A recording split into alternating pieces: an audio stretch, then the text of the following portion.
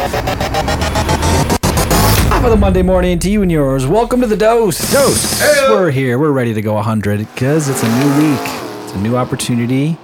We all have a choice. You can roll over and go to bed, or you can wake up and get it. I'm going back to bed. Get it, Byron. See ya. Sweet dreams, furry fella. Are you going to hibernate? That is the furry little animal behind the glass, Byron Filson. He's here. The Magic Man, Mark Hutchins, Jeremy Clevin here.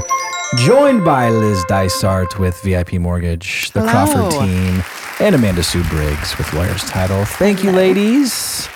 Appreciate you guys' time. Indeed. Thank you. Yeah. So, been a great series so far. As always, folks out there, you can always go back to soundcloud.com, search My Home Group Daily Dose, listen to this whole series if you missed it. Maybe today's day one.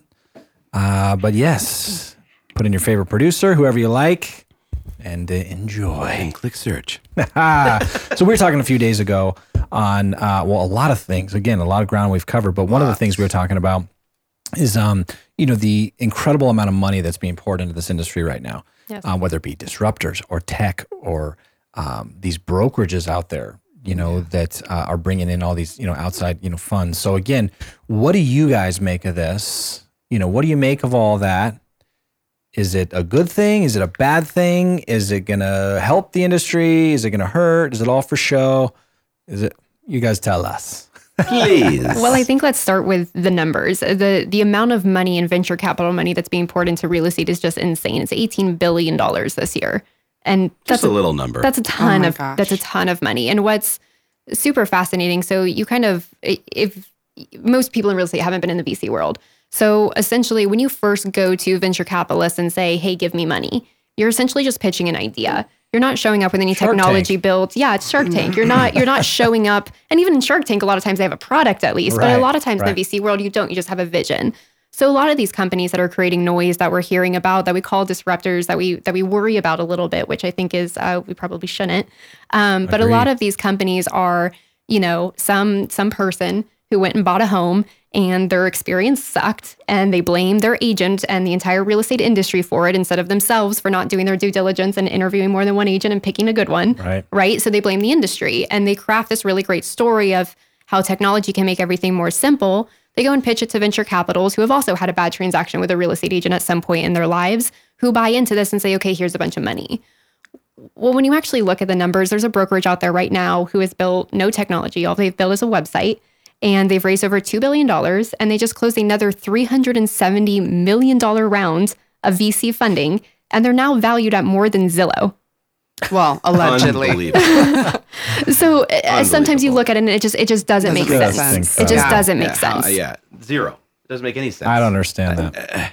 Absolutely. Well, they did create lighted yard signs. Don't forget. That's true. That's true. Yes. That was their revolution. They put an LED ring around signs, so clearly worth $6.4 billion. But no, I mean, I had the opportunity. It's fluff. It is. It's fluff.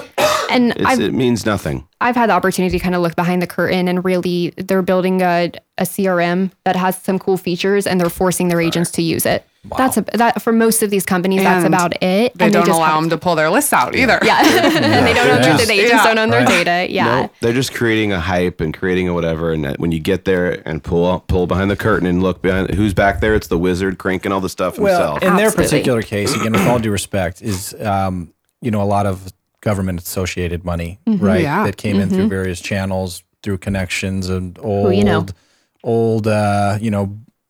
seats fraternity on brothers. Old seats on boards and all those kinds of things. Sure. You know what I mean? So again, that's why I try to reel it down and get like you guys were talking of what's that minimally viable product? What are agents going to use? What is actually necessary for an agent to be successful? And again, so all these other people that are developing all these this, that, or the other.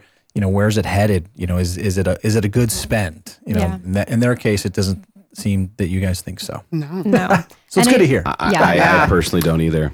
But that's, you guys are more educated there in that than I am. I just don't see it. How is that a good, you made a good point a couple days ago where it's like the agents are going to use what's worked for them or necessarily, not necessarily what's comfortable. They are going to use what there is for their business. Coming in, there's a fear that agents have of dumping their info into the company's CRM. Who's to say what happens if they leave? Do they own it, et cetera, et cetera? And whether it's free or not, it doesn't matter. There's always going to be that level of fear for an agent that they're going to take it. And if they've had something that's been working for them for years, why are they suddenly just going to change it? I think it'd be a very difficult thing to do, or get an agent to do. Absolutely.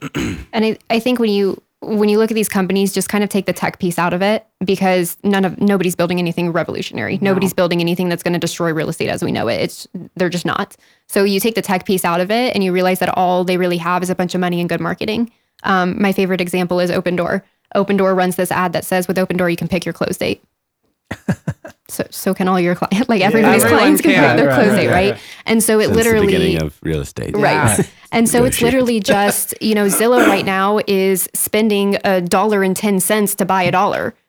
Nobody in the space is profitable. It's all of these companies it's basically the race to see who can remain unprofitable for the longest amount of time. It's irrelevant. Exactly. And so it's a whole lot of like, let's just wait and see. And I really don't think there's anything to worry about with any of these companies. That's why I feel like a lot of people get caught up in the point. space of like, I can't stand when we see like big things coming. Oh man, can't wait to see what I'm working on. Yeah. Like, here we go. Like, I feel like they're all in this space, but it's like the big boys. It's like the big leagues version of big things coming. Like, what is really coming? Yeah. And is it going to be current and relevant? Will agents use it? Yeah, it's tough. I mean, we've seen it on a brokerage level with all the things that have come across our desk. You guys have seen it in your space too, with all the different variety of agents you use, with the different varieties of CRMs and technologies.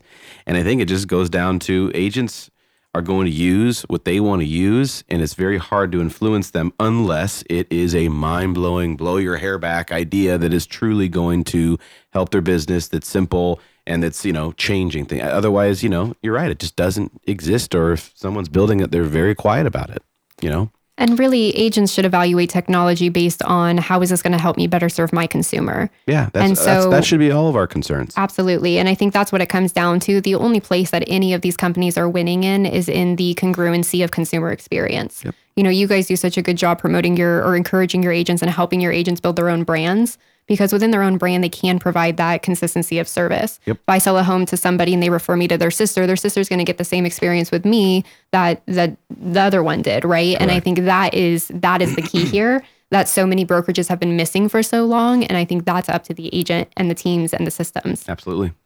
Good points. Yep. Good points. Any follow-ups to this before we wrap for the day? Speaking of all these things, so for tomorrow, I want to get into some specifics on what agents need to be using, the tech and the tools. We keep talking about these minimally viable products. Okay, what do we need? Okay, so let's get into that tomorrow. Sounds good. Thanks to our sponsors. Mark, do you want to do this? Go ahead, Jeremy. I've done the last. Thanks to our sponsors, VIP Mortgage, Lawyer's Title this week, and Alliance Property Inspections. Thank you all for all you do, guys. Let's get it. See you.